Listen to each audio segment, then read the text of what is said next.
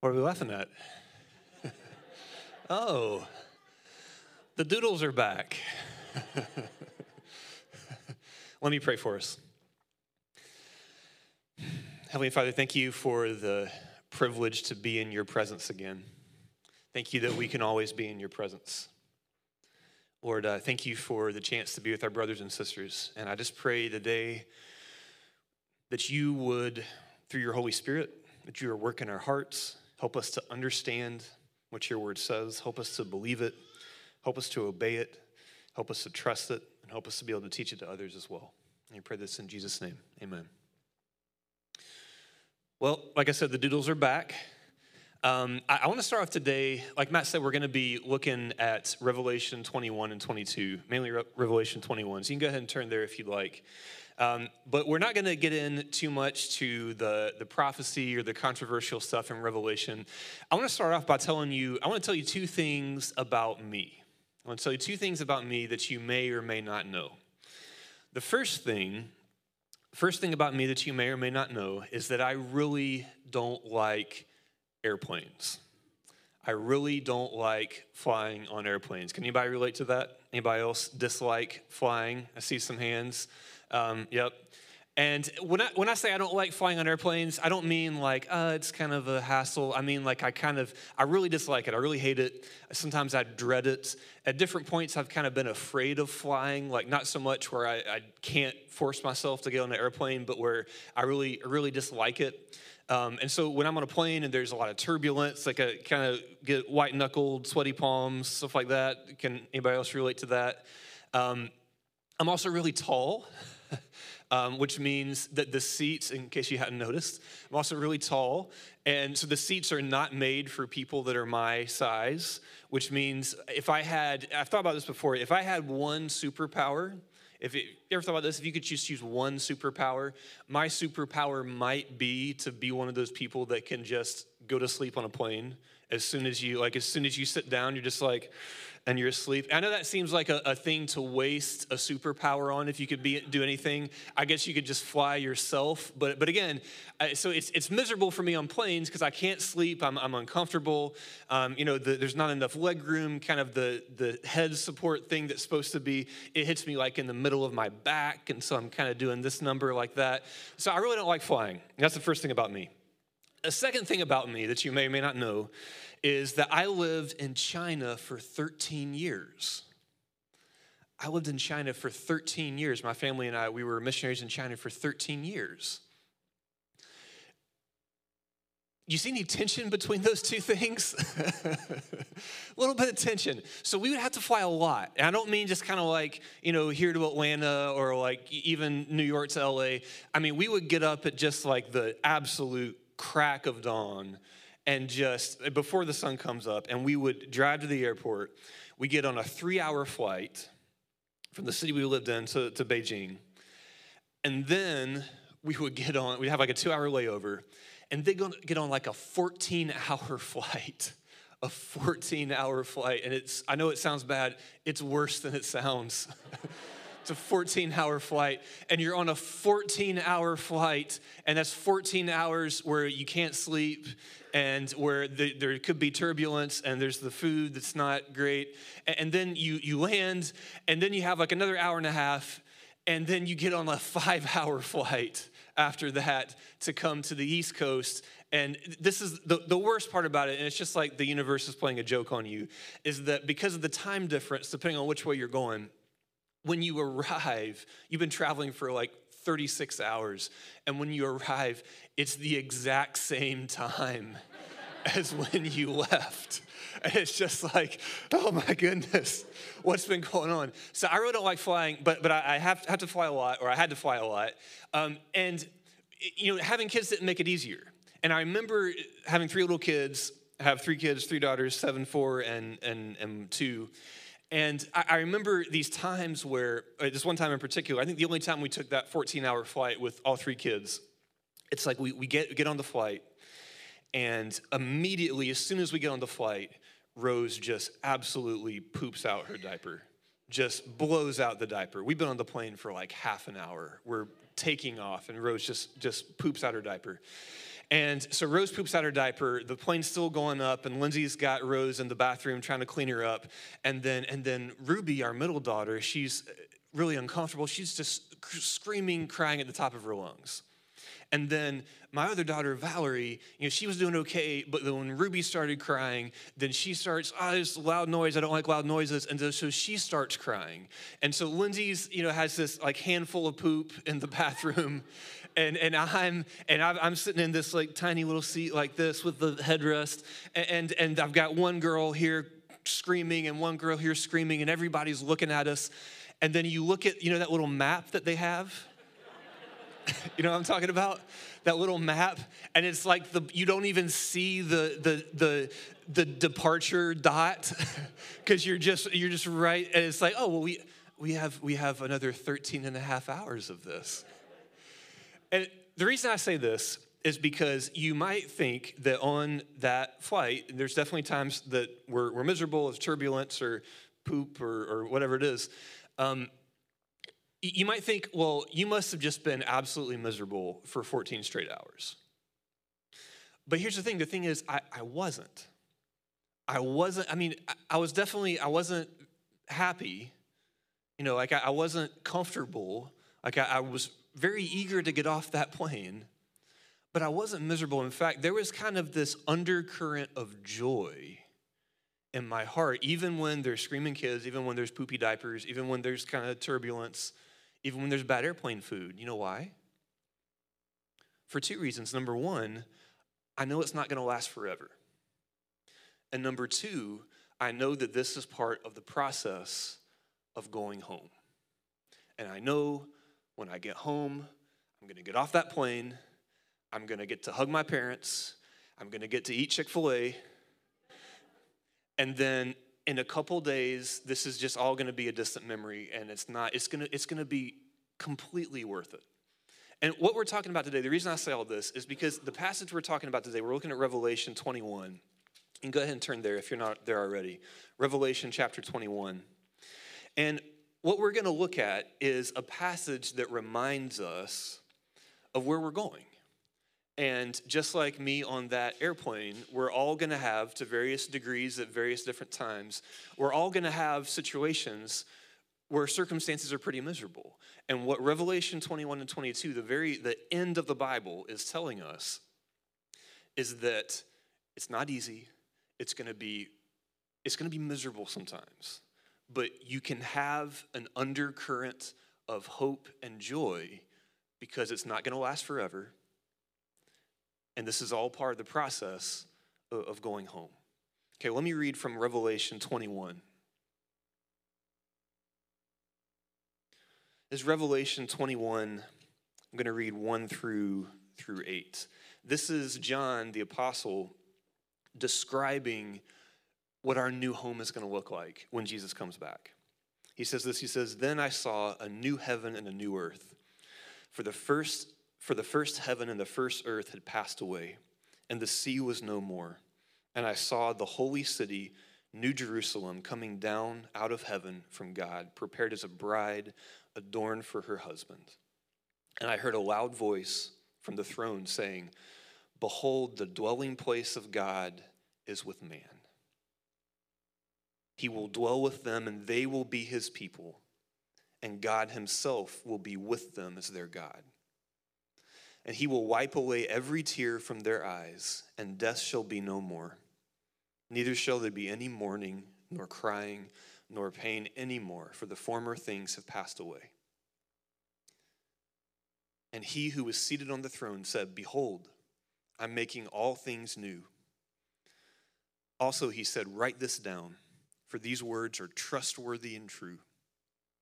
And he said to me, 'It is done. I am the Alpha and the Omega, the beginning and the end. To the thirsty I will give from the spring of water. I will give from the spring of the water of life without payment. To the one who conquers I will give this heritage, and I will be his God, and he will be my son. But as for the cowardly, the faithless, the detestable, as for murderers, the sexually immoral, sorcerers, idolaters, and all liars, their portion will be in the lake that burns with fire and sulfur, which is the second death. Okay, this is God's word. So this is describing, the Apostle John is describing what home is going to be like. What's going to happen, what Jesus is going to bring when he returns. And he says it's a city. And we start in a garden and we end in a city. And he says it's Jerusalem, but it's not just regular Jerusalem, it's the new Jerusalem. It's Jerusalem 2.0. Kind of just like people came from England and they set up New York, or they set up it was a new place. It's like it reminds us a little bit of what it was like before, but it's new and it's going to be better. No offense to people from England, it's going to be this new city. It's going to be this new city. It's going to be this new city. And so 2 things I want you to notice about this new city, the New Jerusalem, that we can see from the description and the rest of 21. I'm not going to read it. It gets kind of detailed, similar to thinking about the tabernacle. I'm not going to read all the different details. But 2 things I want you to notice. Number 1, it says, and you can go ahead and put the next slide up there. There you go. Number 1, it says that the city, the New Jerusalem, that the width, the length, and the height are all equal. Okay? The width, the length, and the height, it says 12,000 stadia, which is about 1,400 miles, or about the distance between Cary, North Carolina, and Denver, Colorado. Okay, so it's big. All right, it's big. There's plenty of space for everybody. It's really big, and it's a cube. It's a perfect cube. The width, the height, and the length are all equal. Well, what is this supposed to be telling us? Can you think of anything else that we've talked about that was a perfect cube? The tabernacle, right? The most holy place was a perfect cube. The holy place was rectangular, but if you keep walking into the holy place where God's presence and where his glory would come to meet with his people, it was a perfect cube. It was about 15 feet high, 15 feet wide, and 15 feet long. And so what John is telling us is that the New Jerusalem, it's like the Tabernacle 2.0. It's the new most holy place. Have you ever been to a place where you're just like, man, for whatever reason, when I'm in that place, when I'm with those people, when I'm around that friend, when I'm hearing this particular music, in this certain situation, it's like, man, I really just experience a connection with God there. What this is saying is that's the way it's going to be like everywhere. It says in Habakkuk 2:14, it says that one day the knowledge of the glory of God is going to fill the earth, just like the waters cover the sea. And he's saying that's what it's going to be like, that everywhere is full of the joy, full of the presence, full of the peace that God and his presence bring. Okay, that's the first thing. The second thing, so the first thing is it's the Tabernacle 2.0. The second thing, you can go to the next picture. The second thing is John is telling us that it's going to be Eden 2.0. Okay, it's going to be Eden 2.0. Remember, we've been tracing this theme, starting in the garden where God's with his people, and that's what we were made for. In God's presence, there's fullness of joy and pleasures forever. And he said in the Garden of Eden, we had that, but then we lost it because of our sin. The tabernacle was kind of like, you get a little glimpse of it, right? But still not as good as the garden. Well, John is telling us that the new heavens and the new earth, the New Jerusalem, is going to be, it's going to be the Garden of Eden 2.0. It's going to be the city of Eden. Well, how's it saying that? Look with me at chapter 22. I'm going to read chapter 22, 1 through 5. This is describing things that are in the city. This is what some of the things inside the city look like. This is Revelation 22, 1 through 5. It says, and then the angel showed me, this is John writing, it says, then the angel showed me a river of the water of life. Do you remember what there was in the middle of the Garden of Eden? There's the tree of life, right? The tree of life is the source of life and vitality and health and abundance and healing, right? Well, now you have the river of life, the river of the water of life. So the angel showed me the river of the water of life, bright as crystal, flowing from the throne of God and of the Lamb, through the middle of the street of the city. Also, on either side of the river the tree of life, with its 12 kinds of fruit, yielding its fruit each month. The leaves of the tree were for the healing of the nations. No longer will there be anything accursed, but the throne of God and of the Lamb will be in it, and his servants will worship him. They will see his face, and his name will be on their foreheads, and night will be no more. They will need no light or lamp or sun, for the Lord God will be their light, and he will reign forever and ever. And they will reign forever and ever, it says. Okay, well, remember in the Garden of Eden, after Adam and Eve sinned, God, he drives them out of the garden, and he puts a this angelic warrior, this cherubim with a flaming sword to keep them from getting back to the tree of life so they wouldn't live forever. You remember that? Well, now, back in the new Jerusalem, in Eden 2.0, in the city of Eden, now you have the river of life, the river of the water of life, flowing from the throne of Jesus, of King Jesus. And look at what it says. It says that on either side there's the tree of life. So now it seems like, it's not 100% clear, but it seems like what it's saying is that now this place is so full of life and abundance and vitality and joy that there's just trees of life sprouting up all over the place, right? So it's the Tabernacle 2.0, which reminds us it's full of God's presence. Everywhere you go is the most joyful place, the most perfect place, the most peaceful place. And second of all, it's full of abundance. It's full of life and vitality and all of the good things that life has to offer, okay? Well, look with me back in chapter 21. What does it say this city is going to be like? What's it going to be like to be a citizen of this city? What's it going to look like to live here? What's the experience of somebody living here going to be like? In verse 4, look with me in Revelation 21, verse 4. This is what it says. It says, he will wipe away every tear from their eyes, and death shall be no more. Neither shall there be any mourning, nor crying, nor pain anymore, for the former things have passed away. He says two things here. He says, first of all, God is going to take care of all of the pain that we've experienced in our life. It says he's going to wipe every tear away from their eyes. It's hard to believe, isn't it? He's going to wipe every tear away from every eye, that any pain, any suffering, any disappointment, any hard thing we've been through, that God's going to wipe it away. He's going to restore it. He's going to heal us. And second of all, it says that now this is a place, there's no pain, there's no death, there's no suffering, there's no mourning. So not only is he going to take care of all the pain we've experienced in the past, all of the dangerous and scary and painful things that cause all this suffering, we don't have to worry about anymore. He's going to wipe away every tear from every eye, and then he's going to make sure we're in this place with no danger, of complete peace and complete security forever. Okay, as I think about this, what does it mean he's going to wipe away every tear from every eye? I think it's going to be not so much like the Men in Black. Have you seen the movie The Men in Black, where they see the alien, and then the guys come up and do a and then just wipes their memory and they don't remember the aliens. It's not going to be like that. Like, oh, what happened to me again? I don't remember ever it's not going to be like that. I think it's going to be more like The Karate Kid. Have you guys seen the movie The Karate Kid? The Karate Kid, there's this scene where this guy's trying to learn karate, and he has this teacher who's this older Japanese man. He's teaching him karate, and he's like, okay, I want to learn karate. And the teacher, he says, okay, come meet me at my house at such and such a time.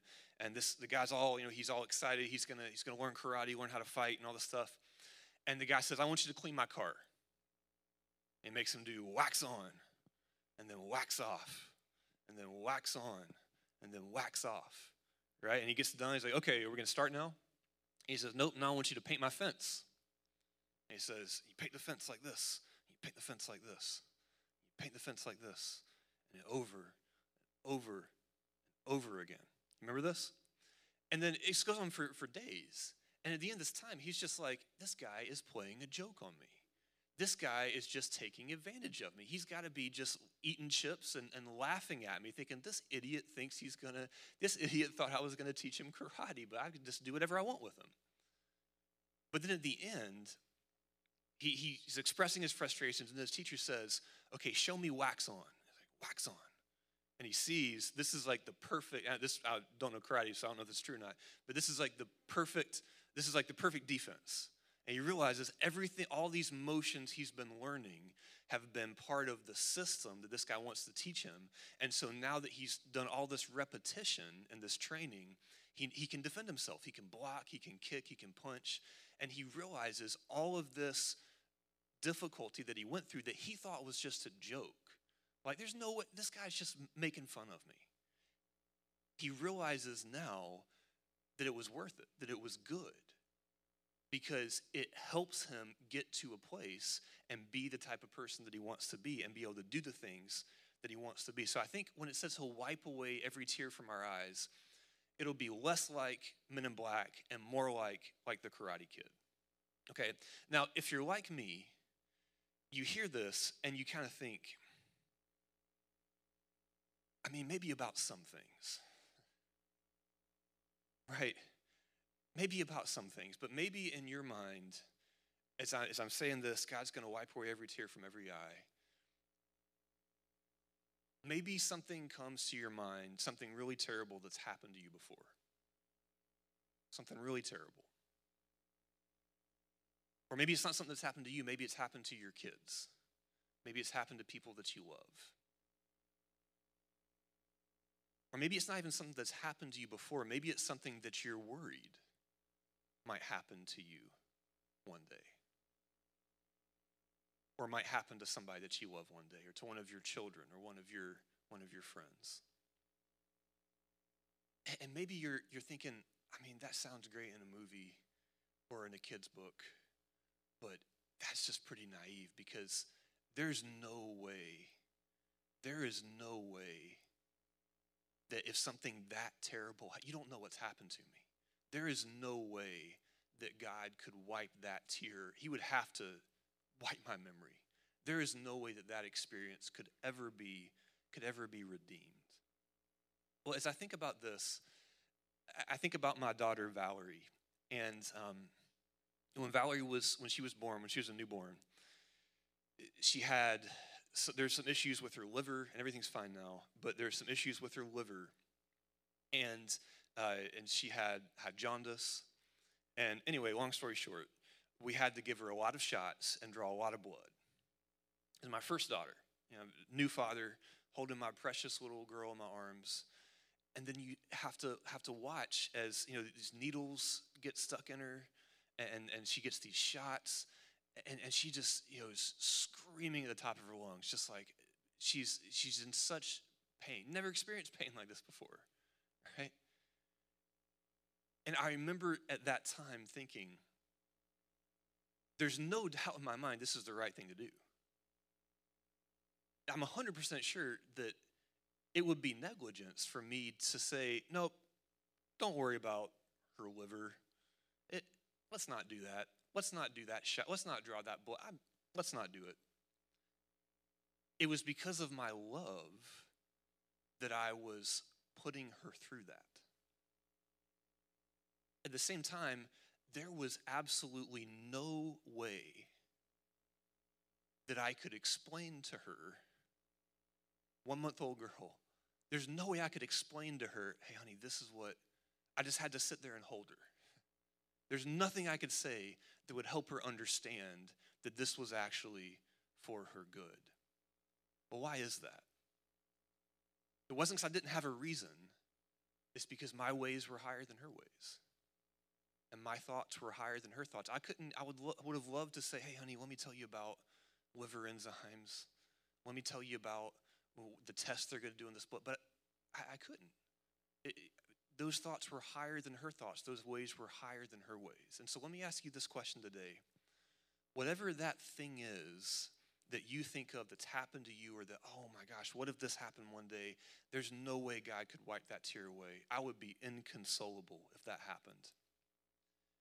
Is it possible is it possible? I'm not saying could you figure out how it would happen, but is it possible that just like today, I can explain it to Valerie as a 7-year-old, and she knows that that happened. She doesn't even remember it, right? But at the time, it was excruciatingly painful for her. Is it possible that those terrible experiences you're thinking about, that one day, because God's ways are higher than our ways and God's thoughts are higher than our thoughts, that it really could get to a point where he could say, where you would see, there was no way I could understand it when that happened, but now I see that God had used that for good. God says that it's high, just like the heavens are higher than the earth, so my ways are higher than your ways, and my thoughts are higher than your thoughts. Okay, well, what about you?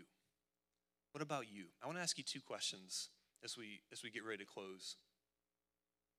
2 questions. Number 1, what are you going through? What are you going through? We all, to various different degrees at different times, we're all struggling with different stuff. There's disappointment, there's pain. And if we're not going through something like that right now, we probably know somebody who is, or there's an experience we've had like that recently in the past, or maybe in the near future we're going to start experiencing something like that. What are you going through? Maybe it's a health-related thing. And maybe it's a relationship. Maybe it's a relationship that's estranged. Maybe it's a relationship that you've lost because somebody's died. Maybe it's a career type of thing or a financial thing where you thought that this was going to happen and it hasn't happened. And it just feels devastating. All right, what are you going through? So 2 questions. Number 1, what are you going through? Think about that thing in your mind. And number 2, what are you looking to? What are you going through, and what are you looking to?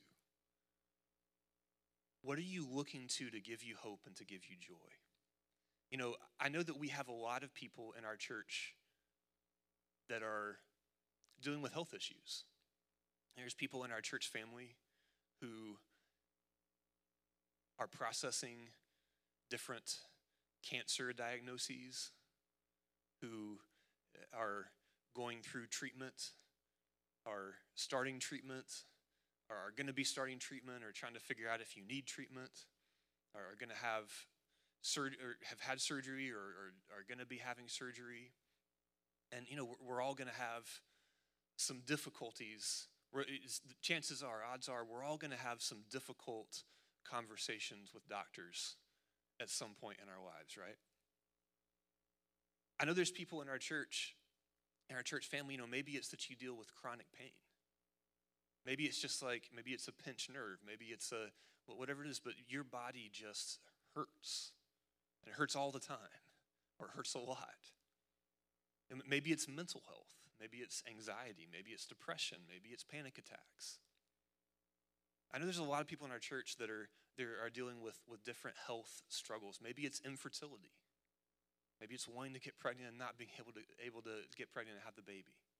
Whatever it is, what are you going through and what are you looking to? Because what we tend to do in these moments, we tend to look to things like doctors, our odds, statistics. If I'm in this category because I have these symptoms and I've been through this, and so that means that there's a whatever percentage chance that there's going to be this outcome. We tend to look to doctors, to treatment options, to medication, to those statistics. I want to read for you a quote. This is by John Piper. This is a book that he wrote called, it's called Don't Waste Your Cancer. I know it's kind of a strange title for a book, but it's called Don't Waste Your Cancer. And he's famous but he wrote a very popular book called Don't Waste Your Life. And so in this book, it's called Don't Waste Your Cancer. It's a very short book that he wrote the night before he was going to have surgery for prostate cancer. So he's writing this, and the next day he's going to have surgery for prostate cancer. Okay, and he calls the book Don't Waste Your Cancer because his whole point is that everything in our life is an opportunity for us to get closer to God, okay, for us to experience more of the presence of God. This is what he says. He says, we waste our cancer if we seek comfort from our odds rather than from God. He says the design of God in our cancer is not to train us in the rationalistic human calculation of odds. The world gets comfort from their odds, not Christians. Some count their chariots, i.e., percentages of survival, and some count their horses, i.e., side effects of treatment. But we trust in the name of the Lord our God, Psalm 20, verse 7. God's design is clear from 2 Corinthians 1:9.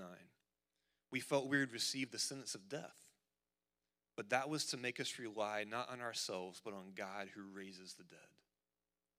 The aim of God in our cancer, among 1,000 other good things, is to knock props out from under our hearts so that we utterly rely on him.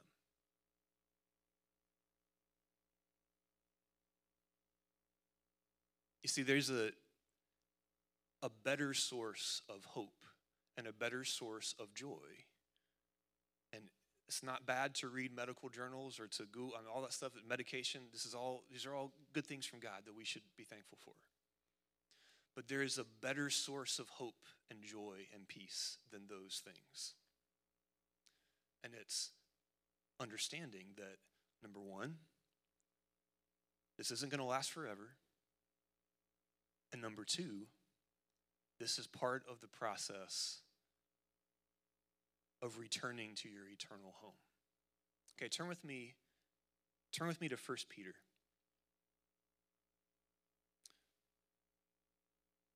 This is what it says in 1 Peter chapter 1.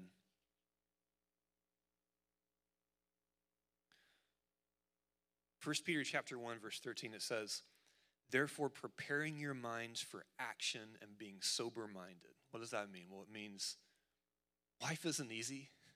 This plane ride really sucks. This food is really bad. You know, I really don't feel good. This is not a bed of roses. Stuff goes down sometimes, right? Preparing your minds for action and being sober-minded.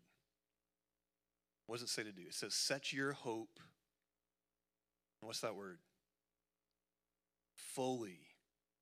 Set your hope, not 50%, not 75%, not in all situations except for this one terrible thing that I know, God, please don't ever let that happen. If that happened, then God could never comfort me.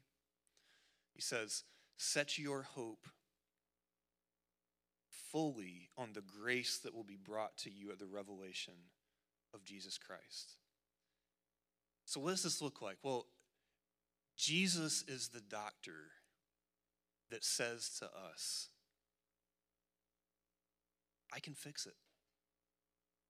I can fix it. And not only that, I already have. And I know you don't experience that yet, but one day you will. Jesus is the doctor. Isn't it so frustrating when you're having those conversations? And I've had conversations like that before where when doctors, and I know why they do it. It's not their fault. Where there's so much hedging when it comes to like, well, what should we do? Well, if you did this, then maybe this, and there's this percentage chance of this. And it's like, I just want somebody to tell me it's going to be okay. And Jesus says it's going to be okay. He says 100% of the people who call upon the name of the Lord will be saved. Amen? 100% of the people who believe in Jesus Christ will not be put to shame. 100%, 10 out of 10, a billion out of a billion. Everybody who has ever and whoever will have their name written in the Lamb's Book of Life will have every tear wiped away from their eye. Even if you have no idea how that could possibly happen today.